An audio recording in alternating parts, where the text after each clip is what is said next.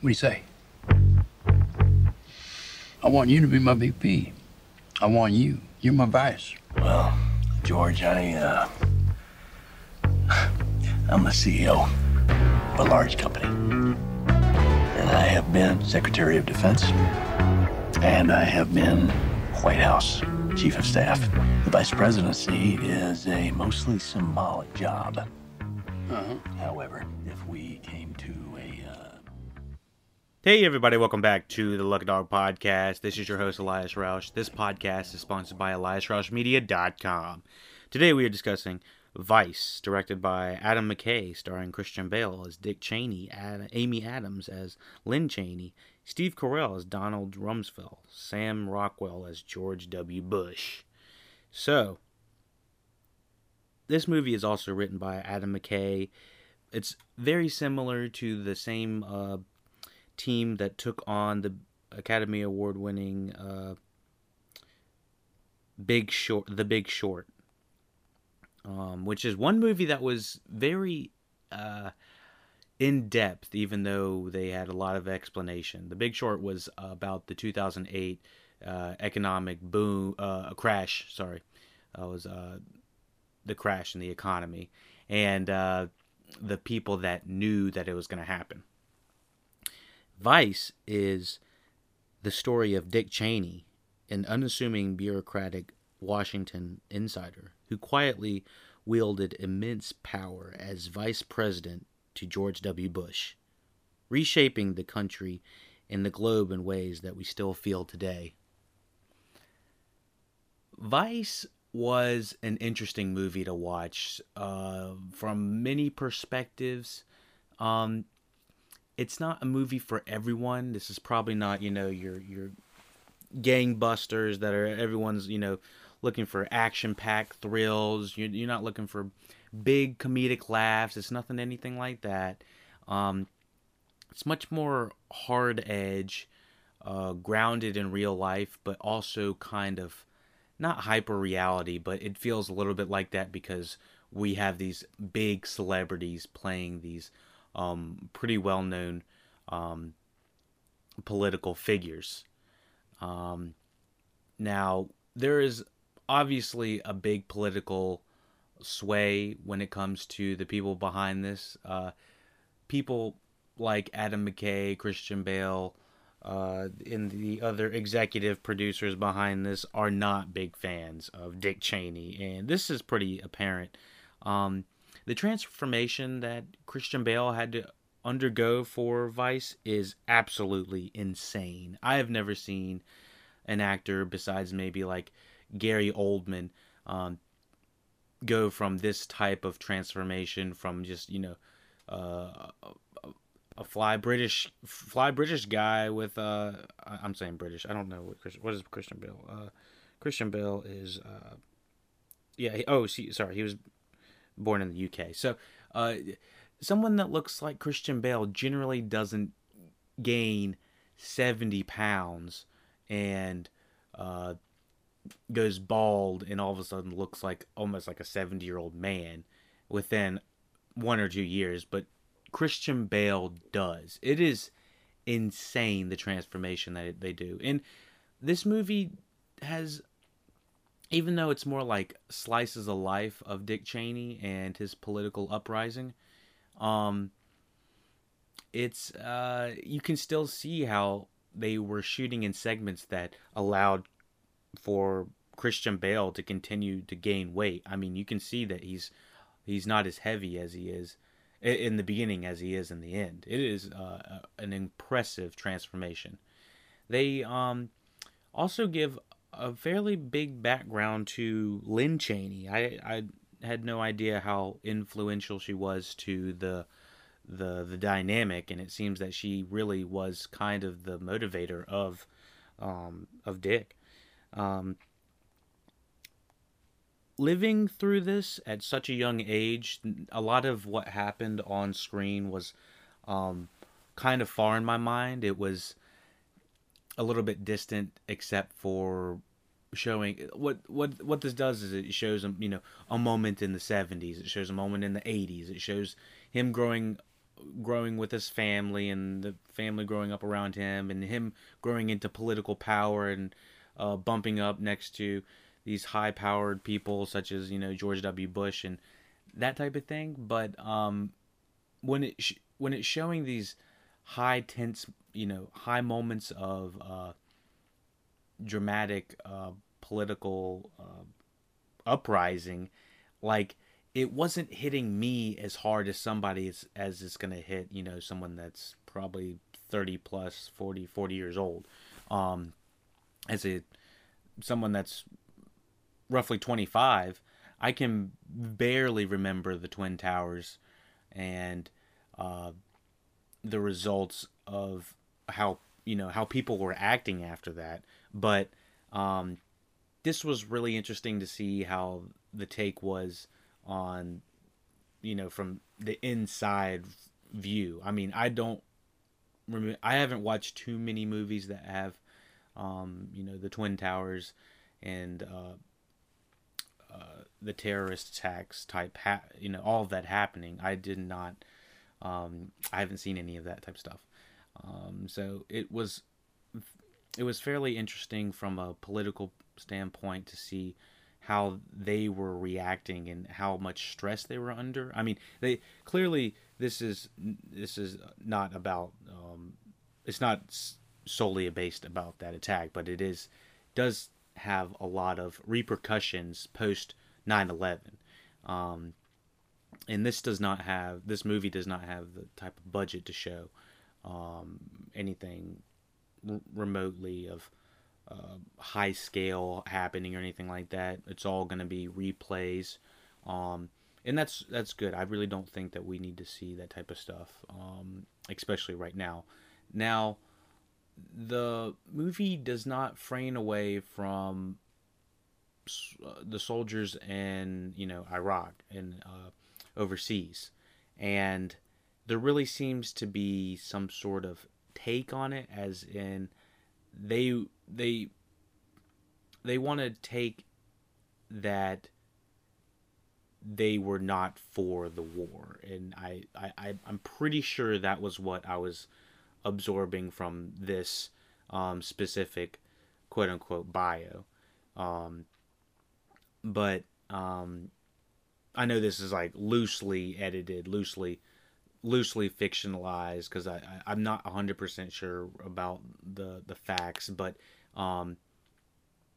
the one thing that was making this movie a little bit hard to absorb was there were some characters that felt so ingrained in the world and felt like they were so part of Christian Bale felt like Dick Cheney, and it felt like, okay, I'm watching Dick Cheney now. I'm not watching Christian Bale anymore. I'm not watching former Batman or the Prestigious or whatever like that.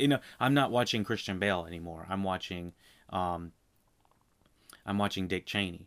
And other characters like Amy Adams as Lynn, she did an excellent job. I felt like I wasn't watching Amy Adams anymore. But when it came to other characters such as the George Bush character played by Sam Rockwell and Steve Carell, who plays Donald Rumsfeld, who kind of plays just like basically feels like a rated R Michael Scott. It felt like a fairly easy role for Steve Carell. I don't know. Wasn't much depth to that character. And for the George Bush impression, this is by far one of my favorite George Bush impressions. I've seen several from movies throughout, but I think Sam Rockwell probably does one of the best George W. Bush impressions there is. The thing is, it's almost to the point where it's somewhat of a parody. It's not quite a parody, but it feels somewhat like it. And so you got to be careful when you're doing it that good. You almost lean into it too much. Let's see. This movie was kind of hard to talk about in spoiler, non-spoiler, so we can sort of take on spoilers. Let's do, I guess, a quick spoiler take. Let me think before we do the spoiler bumper. anything else we need to add to the podcast? I know this is probably a slightly shorter podcast than most, but it's all based on real life, loosely based on real life stuff, and so it's hard to just regurgitate that and say, okay, this is what they showed, this is what they showed. Yeah, it's like, okay, you can watch it. Editing wise, I thought the editing was pretty good. You know, the technicals, the way it was shot looked really good. The thing is, I wasn't engaged with the story enough to really want to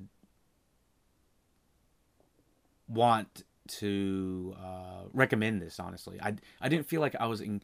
These are such good characters. I almost felt like such grounded characters. I felt like I was actually watching Dick Cheney and Lynn Cheney and a couple of other people around him. Not so much Steve Carell and George W. Bush, Sam Rockwell's character, but there was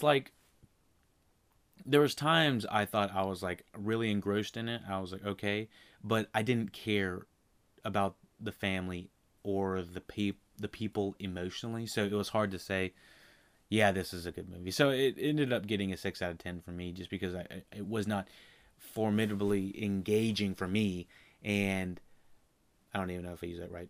Just ignore that. I don't know if it was 100% engaging for me, so I just kind of I took it as a great lesson that you can really go 110% into the role. Like, I think Dick Cheney, Christian Bale as Dick Cheney, absolutely was like phenomenal, but the rest of the movie did not come together as a collaborative motion to say this is a balanced script. Like, it felt a little bit skewed to the point where, like, I didn't care about him that much.